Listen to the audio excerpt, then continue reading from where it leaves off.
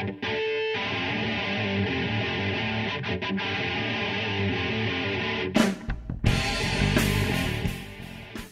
everyone, Matt Wakeling here. You are listening to the Guitar Speak podcast. Thanks for tuning in. Today we are back to Iconic Albums number 3. Now this is a show where I speak to my friends Rob Rhodes and Gabor Jasika, and we talk about guitar records that influenced and impacted our lives in a guitar sense. Today we are talking Red Hot Chili Peppers. That's coming up real soon. This episode is brought to you by The Pedal Movie, a feature-length film all about effects pedals created by the music gear marketplace Reverb. I am super excited about this film. The Pedal Movie features nearly 100 interviews with people like Steve Vai, Peter Frampton, Jane Mascis, Billy Corgan, and more, including some of our Guitar Speak podcast alumni like Dweezil Zappa, Sarah Lipstate, Johnny Barmer, and Brian Wampler. Reverb's The Pedal Movie is available now on iTunes, Google Play, and Vudu. For more information, visit www.thepedalmovie.com. Today's episode is also brought to you by Fretboard Biology, the comprehensive online guitar course put together by Joe Elliott. Now, Joe is not only a fantastic guitar player, he draws on his years of experience as the ex-head of guitar at the Guitar Institute of Technology and also at the McNally Smith Music College. Here's a few words from Joe about the course. If you're tired of wading through hundreds of random guitar videos and just want to become a better player, Fretboard Biology is your answer. Fretboard Biology is a self-paced, college-level program that'll give you the right instruction, in the right amounts, and in the right order. You'll learn the same information I taught to thousands of other guitar players over 30 years of teaching in top music colleges. If you want to make real progress with your guitar playing, then sign up for a free 7-day trial at fretboardbiology.com. All right, welcome back everyone to Iconic Albums number 3. Week 1 we had Satriani. Week 2 talked some Clapton, and now we're up to some Red Hot Chili Peppers. I'm joined by Rob Rhodes. Yeah, we haven't been cancelled yet. Any moment now. And that's Gabor Jasika. Hi, Matt. Hey, Rob. Hello, everyone. Great to see you guys. Awesome. We're going to continue on. Today it is Blood, Sugar, Sex, Magic by the Red Hot Chili Peppers. Gabor, you brought this record to our attention. Yes. Do you want to kick us off? Sure. So, Blood, Sugar, Sex, Magic, little backstory, right, with Blood, Sugar, Sex, Magic. So, Blood, Sugar, Sex, Magic came out on September 24th, 1991.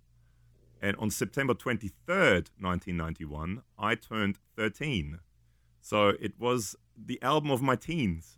Perfect timing. And actually, Nevermind came out on the 24th of September 1991 as well. So, they both came out on the same day. Wow. And they're probably the two albums that, for me personally, made me want to play guitar and probably shaped me more than any other album. So that's sort of the albums. So that's the backstory.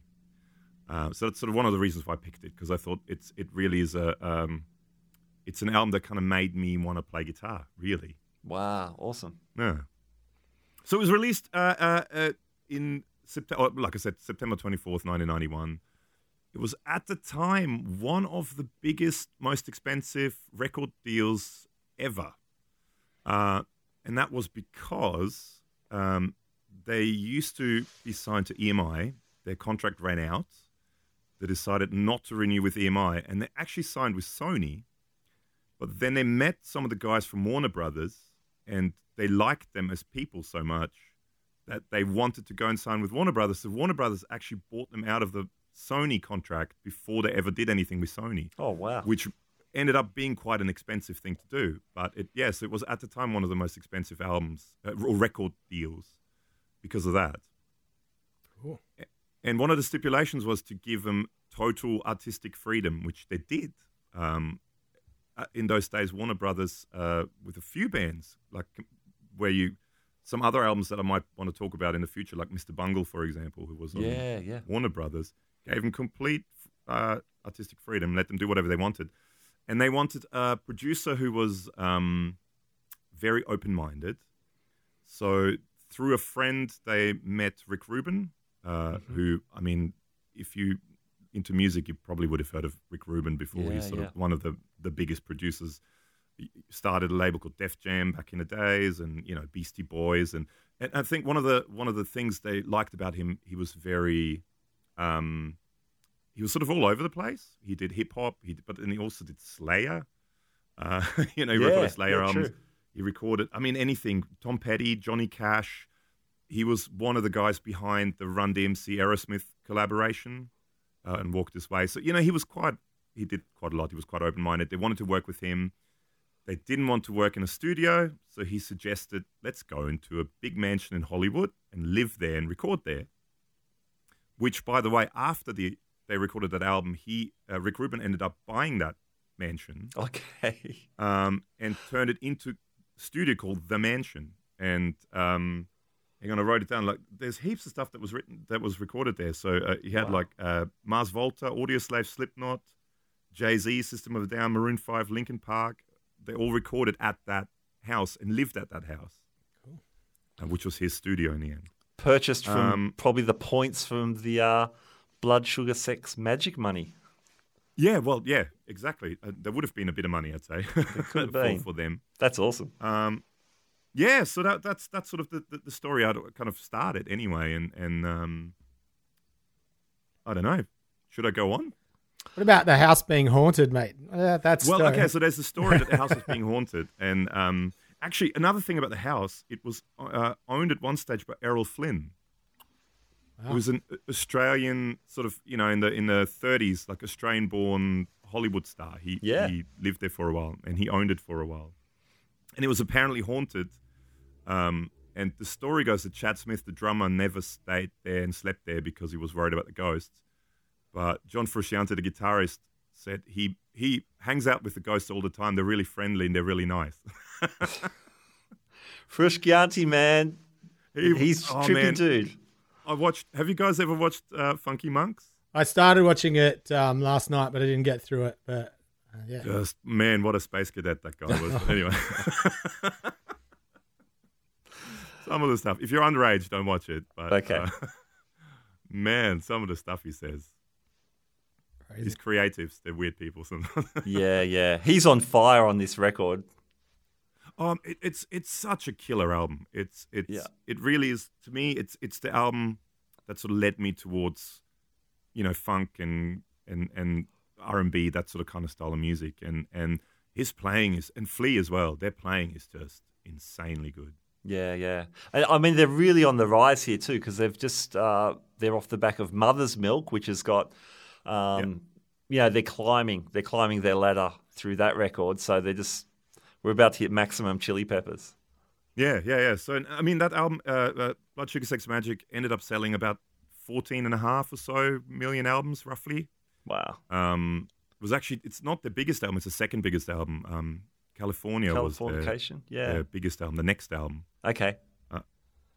But I think that sold over 20 million, that one. But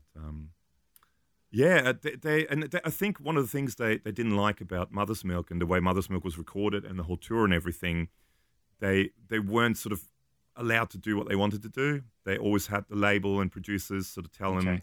They apparently were really unhappy about the way Mother's Milk turned out because they were trying to get them to be heavier, less funky, but more distorted guitars, which is kind of the thing at the time. Yeah. And they didn't really want to do that, so they wanted to. And so one of the ideas with that album was to completely strip it down, and try to keep it as simple as possible, to the point where actually a lot of the guitar tracks you hear on the album are him just going straight into the console. Wow. Because a lot of it is just clean guitar. Yeah. And a lot of it is him just going straight into the console. He did use a bunch of Marshall amps too. And that's also the album where he got into using 2 amps. So since that album, John Frusciante always live used usually 2 Marshall amps. And he said one is for the punch and one is for the top end, right? So one's the bottom end, one's the top end. Right. So he, on that album, some of the tracks he used actually a Marshall bass amp for the bottom end. And then different other like guitar amps, like a JCM 800 and a Marshall Major, and I think a Plexi, like a JTM 45 type thing as well. but mixed them sort of together. Okay. And I think Rick Rubin turned him onto that as well. He also used a little solid state combo for overdubs. Apparently, a Fender Hot. Fender Hot, yeah. H-O-T.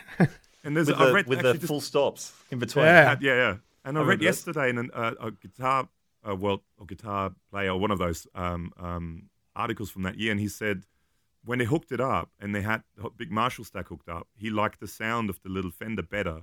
Right. So he ended up using it for a lot of the overdubs. Yeah. Well, yeah, so apparently a big chunk of what you hear on the album is that little amp, or just going directly into the clean stuff, into the console. And then for guitars, he used, I think that's when he got into vintage Strats mostly. Okay. And he used, there's, because I know the notes you sent, it's a 58 Strat. Yeah, there's a couple of contrary stories because as far as that goes. It was a rosewood fretboard, and Fender didn't introduce that at 59, so it was either a later one or the neck was swapped out. He also had apparently a 57 Strat with he didn't like the frets on it, so he ripped the frets out and used it as a fretless guitar and recorded a couple of songs, a couple of bits on some of the songs fretless. Wow. Yeah. So and 57 Strat. I mean, back then it was maybe a different story, but nowadays, holy moly, ripping frets out of 57 Strat. Yeah. We just saw the zeros. Yeah, just saw the Norms guitar video with that with the 55 that had been where it was routed. Yeah, for the pickups to be backwards. And we had a little discussion. What was it? Because a left-hander played it. Was he a Hendrix nut? Right-handed a Hendrix nut, or when the guy or girl who refinished it put it back together, put the pickups in backwards, couldn't get it to fit, and then just routed it out so they could get the pick guard back on. I'd like to think it was the last one. Some guys, they're going, why won't this pick guard go back on? Oh, there's too much wood here. Let's just cut that out and put it back on. And it was a really dodgy job, you could see too. It wasn't done very well. Bad. Yeah, it was that sort of honey burst kind of looking... Wasn't because it'd been like a honey burst. Refinished, yeah. So that's classic. Wow, yeah. So yeah, back in those days, things were a little bit different to now, but absolutely. Wow, man. So it's like so anyway, so he used most. Sorry, go. I was going to say 30 years old. This record, it's aged pretty well. It has, yeah. I think it sort of stood the test of time because I think they didn't really kind of. You couldn't pigeonhole it for that era. It didn't fit into that era. It made its own sort of space for that era. Yeah. And yeah, no, it's to me, it's just one of those albums that just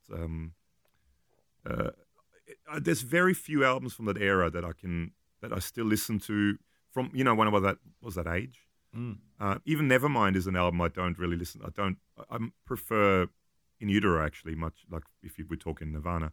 Okay. But that was, I think that was actually, so backstory again. I turned 13 in September 91. I think Christmas 1991, my parents bought me my first CD player. Mm-hmm. And I think that was the first CD I bought was Blood Sugar Sex Magik. So I think that was the very first CD I've ever bought. And I still have it, the same one. And I still listen to it. Nice. Radio, they were everywhere. Still hard to miss it if you listen to Triple M. Yeah. True, yeah. And it was also that film clip, the Under the Bridge film clip. Yeah. It sort of started my love for offset guitars because I love the look of that Jaguar. So the Jaguar on there it looks blue, but it's actually Sherwood green. It's a Sherwood green 62, I think. 66? Well, here we go again. Disputes about that as well. So some people say 62, some people say 66 because they didn't do Sherwood Green until later. But so 62, 66 Sherwood Green Jaguar, which, and this is kind of funny as well, it now lives at a Hard Rock cafe somewhere. And they asked John Frusciante how it ended up there, and he has no idea. Because after the whole, so 92, they were touring the album, and they were in Tokyo. And he lost it. He kind of went a bit crazy. And he pretty much didn't want to go on stage, but the band kind of talked him into going on stage. And apparently he sort of just stood in the corner in the sort of shadows, almost off stage, played the show, and then disappeared. And went into this massive drug and craze, and probably meant like some mental issues as well. And most of the gear that he got during that time, all these vintage Strats and everything, he kind of hocked for drugs and stuff, and didn't know where they went and how they got where they went. And so apparently he has no idea how that ended up in the Hard Rock Cafe, but it's there. And he somehow, he apparently gave it to Hard Rock Cafe, but he has no idea when that happened or how that happened. So that's all, it's a blur. Full on, man. That guitar looks awesome in that clip. And it looks so good, yeah. Yeah. I don't know if many people were playing Jags then. I mean, Sonic Youth, those guys were playing the offsets, Dinosaur Jr., well, Dinosaur Jr. was Jazz Masters, but Kurt Cobain as well. Nirvana, he just put humbuckers in it, but he had his famous Jaguar, and so that sort of started my love for offsets, and I always wanted one since then. Even though I didn't play guitar for another few years, but I always wanted one of those. Yeah, amazing. Hey, funny you mentioned the Japan Meltdown. I had tickets to see them. I think it must have been around '93. It was that tour. And obviously the dates were moved, and then they came a year or so later, or maybe less than a year, and they had Arik Marshall on guitar. I didn't, pre-internet, I didn't even know who was going to play guitar. I knew it wasn't John Frusciante, which I was a bit bummed out about. But Marshall was great. Not the same deal, but he did a great job. And it was a killer show. Early 90s Chili Peppers live was full on, man.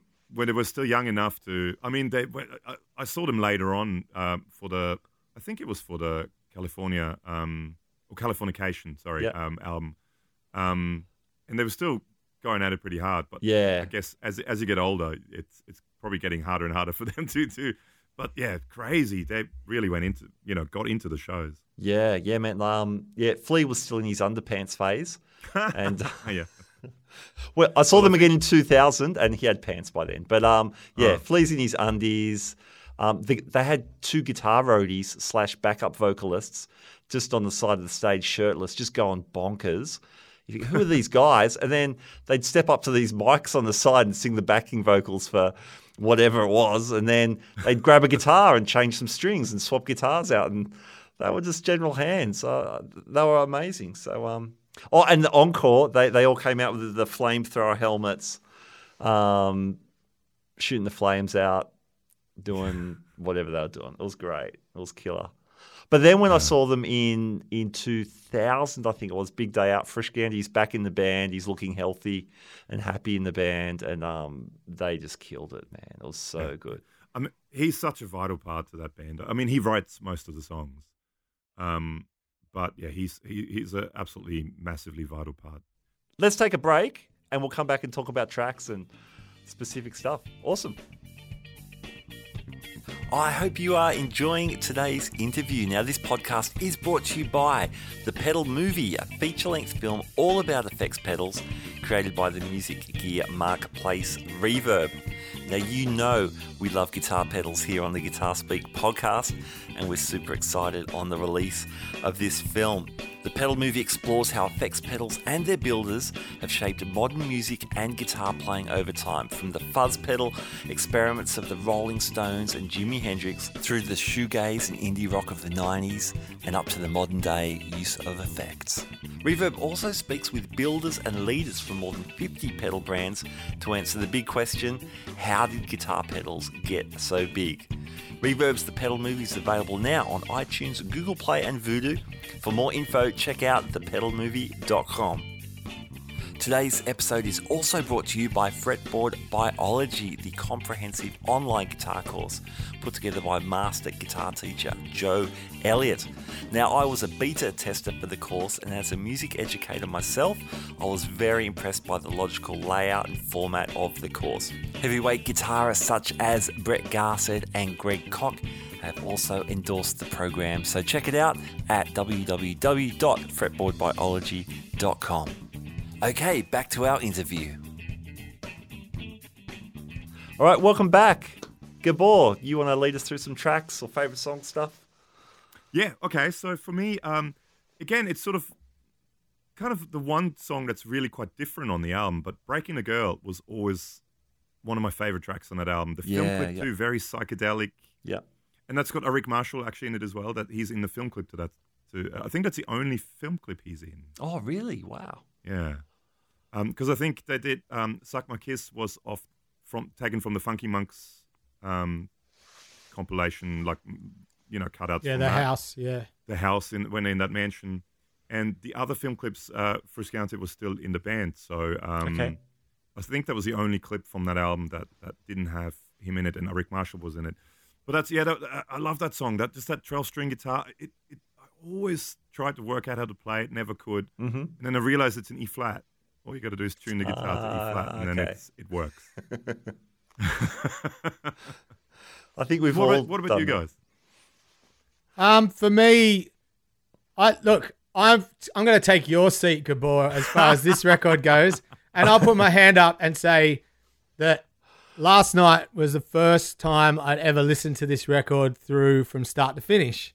Oh, cool. Obviously, I've been on job sites my whole life working. My old man's a brickie, so I worked for a lot of years as a brickie's labourer, and the Triple M playlist was Suck My Kiss, Breaking the Girl, Under the Bridge, Give It Away. Yeah. So, heard them all the time and played in cover bands and have done those songs before. And a good friend of mine used to be in a Chili Peppers show, as I know you used to be as well, Gabor. Briefly, yes, I was, yes. So, for me, at that time, 92, I was rebelling against the new stuff, the coming out of Seattle and the heavier stuff. So I was more a Living Colour fan actually at this time. So me too. And if you're not a young person full of vim and vigor, let's say, you would have made the connection of how close this record and Living Colour, like it's that rock, funk, metal thing. So for me, long story short, Blood Sugar Sex Magik stands out for me because just that it's a heavy riffing guitar, it's pocket, it's groove, it's all that sort of stuff that I really, really, really dig. But yeah, I had a similar situation with Breaking the Girl, trying to learn that from, it was a tab in Guitar Magazine. Which was so wrong. I know. It was like, this doesn't seem right. Who this isn't right. Because didn't they have an alternate tuning or something as well? It wasn't just E flat. It was like, you got to tune your guitar like. And with a capo. Dadgad or as well, on like weird. the fourth fret or something like that. It was really weird. But yeah, all you got to do is tune to E flat and it's all like A chords basically. Yeah, and apparently they only played it live once, the first show of the tour, and it was a complete train wreck and they never performed it live again. Okay. Wow. They said it just fell to pieces and they never played it again. I can imagine it'd be a difficult song to pull off live. But the outtakes.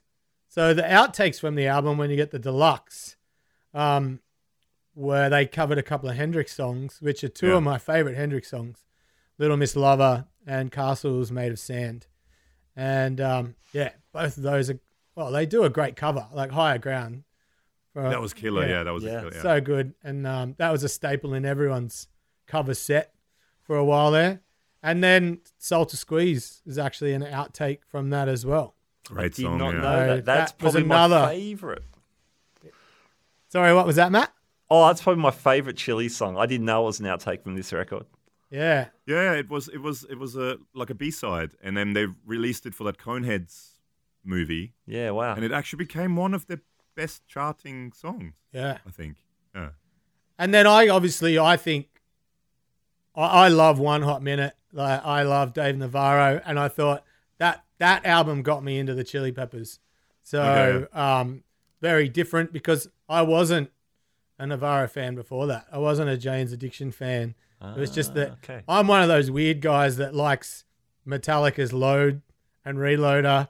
Reloaded. I do too. I like all the albums that the fans hate, and the fans hate One Hot Minute. I love it. I don't know. It's funny they even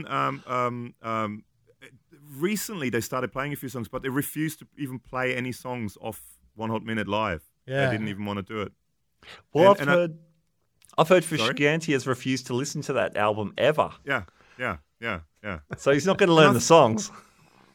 I do think it's a really good album. I do think it's very underrated. But I do still think Blood Sugar Sex Magik, for me, that was their peak. Yeah. Awesome, man. For me, I mean, there's heaps of stuff I love on the record. Give It Away. I mean, yeah, it is smashed out day in, day out on commercial radio still, but it's just a killer song, man. The little chromatic guitar lines in the verse that Frusciante chucks in, that bow bow bow, all that kind of just wacky stuff. And the two backwards guitar solos. Oh, great. Yeah, that is great. It's already quirky, and then he goes backwards. Yeah, it's just just rules. Just over that thunderous backbeat and Flea riffing out. It's super cool. I really like Funky Monks because there's some in the chorus. There's some nice chord movements. Like a lot of stuff on this record, except for the more ballady things, but all the up stuff, it's often just a 1 or 2 chord vamp. Yeah. Which they rule, which they dominate that stuff. But I loved hearing kind of those cool chord changes in the Funky Monks chorus. That was fun. And there's a blazing wah solo on that tune. For all the indie loose guitar stuff, like when he wants to put his foot down, he makes it work. So that's kind of cool. Yeah. What else? Spanish Castle, that cover. Yeah. Spanish Castle's made of sand, because it's not just Frusciante doing the Hendrix, those hammer-on chord things. It's Flea doubling a lot of that as well, which is super cool. Great, so great. And that wah that people might be surprised to know that it's Ibanez WH10. Yeah. So no Crybaby, no, none of the usual Vox things or whatever. Ibanez. Yeah, right. And he still uses it. That's the only wah. And there is a rig rundown, like Premier Guitar rig rundown. I think it was with Josh Klinghoffer, but so when Frusciante wasn't in the band. Yeah. But it's such an integral sound, he has to use that same wah as well. I bet. And apparently it breaks like every second gig because they're really flimsy plastic ones. It's plastic, yeah. But because Frusciante has gotten quite a cult following as a guitar player. Yeah. Those have gotten ridiculously expensive. Really? The original ones. Because the reissues apparently sound completely different. Right, so you need the 90s it one. has a really particular sweep that you don't get out of any other wah pedal. Yeah. But they break. Apparently you step on it a little bit too much and it's broken. How crazy is Frusciante's pedal board in Californication era? Yeah, and later on it got massive. Yeah. I mean, in Blood Sugar Sex Magik, he literally all he had was a chorus, and he mainly used that to split the signal into the 2 amps. Okay. And a DS2 distortion and a wah, and that wah. That's pretty much all he had in those days. And then, and especially in Stadium Arcadium days, it turned into this massive, 10-meter long thing. Yeah. It's great. Everyone needs a pedal board like that. Yeah, totally. Totally, man. I think a patch lead's not working. Which one? I don't know. Don't worry about it. The guitar tech will deal with it. Exactly. Well, again, actually, that's in that same rig rundown. The guitar tech, who used to be John Frusciante's guitar tech as well, he built a special thing where it's sort of every pedal is plugged into it's almost like a switcher, but not a switcher. Okay. But if you instantly know when a patch lead or a pedal is down, and you can, with a flick of a switch, you take that pedal out of the loop. Right. Okay. That's cool. Yeah, because there's so many pedals, because of the ridiculous amount of stuff that they were using. Yeah. I know. I mean, this is going to a different album, but in the Stadium Arcadium days, Frusciante was actually using modular synthesizers. Okay. Running his guitar through modular synthesizers for some of the stuff, and wow. Then he got a lot of those Moog Mogofogo pedals. Yeah, I remember that. Mogofogo pedals to try and recreate that sound live. Full on, man. Full on. Yeah. And he's back in the band now. Is that true? Yeah, so they kicked Josh Klinghoffer out just before COVID. Right. Because he wanted to be... He left because he sort of didn't want to do the touring thing anymore. Yeah. And then he decided he wanted to be back in a band, and they just went, yep, and kicked Josh Klinghoffer out. Right. Which wasn't the nicest thing to do. Well, I heard an interview with Josh, and he said he kind of knew it was going on. Yeah. And there was always kind of an agreement. It ended up being 10 years that he was in the band. Yeah. Almost to the day, he said.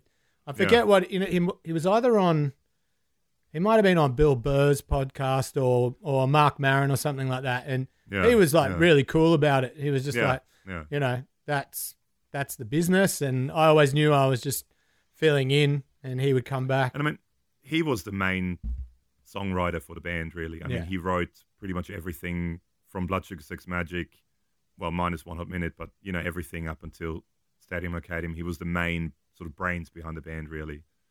And, you could see that they were successful whenever he was in a band and less successful whenever he was not in a band. Mm.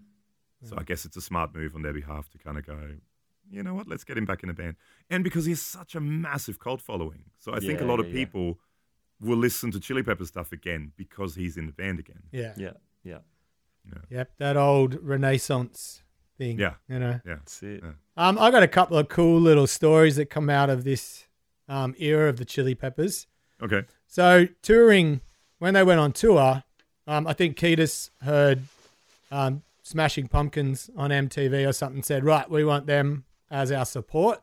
So they went out and secured the Smashing Pumpkins. And then at that time, Jack Irons, who was playing in Pearl Jam, who had played in the Chili Peppers earlier, rang up Kiedis and said, oh, can my new band Pearl Jam come and do the support?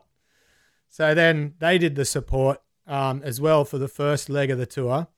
And then there was a falling out somewhere amongst the Smashing Pumpkins and might have been a girlfriend or something or other. And the Chili Peppers picked up the phone to Dave Grohl and said, would Nirvana like to come and jump on the tour? And it ended up the Chili Peppers, Pearl Jam, and Nirvana on the Blood Sugar Sex Magik tour. Like crazy. I think it was actually killer. Because Billy Corgan used to date Courtney Love. That's right, yeah. That's what it was, yeah. And they wanted off because Nirvana were coming on board or something. Were coming on because they were like the big thing, yeah. But imagine that for a tour. Like that's a tour to go and watch, yeah. That's insanely good. I mean, that's the 90s in a nutshell in one show. Yeah, absolutely. That's all you need. That's all you need. Couple of boy bands on the way home, play the CD, you've done the whole thing. Bit of Backstreet Boys, yeah. Awesome. Hey, Gabor, killer record. Thanks for bringing it along. And cool. Man, any final words on the RHCP BSSM record? There's a lot of letters there. It's almost as long as someone's podcast YouTube channel. But no, just have a listen to it. There's a lot of as a guitar player, I think it's a lot of the stuff. If you just listen to it at first glance, it's sort of understated. But if you really listen to some of the stuff he plays, it's really different out there guitar playing. But it just works so well with the song. So I think it's if you people out there haven't listened to it, check some of the stuff out and try to find the bits where he uses a fretless guitar. Because once you know it and you know which song it is in, I think he uses it in Mellowship, Slinky B in B minor, B major, B major, yeah. B major, B minor. That's for the kids to work it out at home. Once you listen to it, you kind of go, that's a fretless guitar. Okay, of course it is. Yeah. So you hear these bits once you kind of know. So just check out the album. I think it's a killer album. That's awesome. Hey, that just still on that track then, I actually wrote down Mellowship, Slinky B Major, popped clean guitars. Like he's popping it. Like a bass player. So that's the fretless. I think there could be the fretless, parts in that. Well, anyway, there's parts in that. I think there's a little bit. Yeah, he pops it and slides on it. Yeah, you can hear it. I think that's the bit you're talking about. Yeah, that's a fretless bit. And then he played. Is it on that song? He played apparently for the intro. Was it for the intro of that? No, Righteous and the Wicked. The intro. He used a Coke bottle to play a slide bit. Sure. There's interesting things, There's just check it out. Yeah, awesome. Just a little sidebar here. This is episode 3, and I think one thing that this album does that the other two that we've spoken about so far, Surfing with the Alien and Layla and Assorted Love Songs, is that this album stands up. Like, it still sounds really fresh. Yeah, the production, like everything sounds good, and none of this needs to be reinvented. Whereas we talked about, on Surfing with the Alien, that we like the live versions. Matt and I like the live versions of the songs. So that had to be sort of reinvented because it sounds dated. And then Clapton reinvented Layla because that kind of sounds a little bit dated, that album too. Like, it sounds very 70s. It is, but this album could come out today and stand up like with any record that's being released at the moment. So very true, Yeah, good That's call. just an observation of the first three albums we've looked at. Yeah, awesome. Well, guys, it's been so fun as usual. I can't wait to do some more records. But my big thanks to Rob Rhodes of That 70s Show and plenty of other gigs. And Gabor Jasika from the, I've written it down, super fun, awesome, happy time pedal show. Woohoo! Yeah, thanks. Thanks, fellas. Thanks, Matt. Thanks, Thank Rob. you. Cheers. Thanks, Gabor.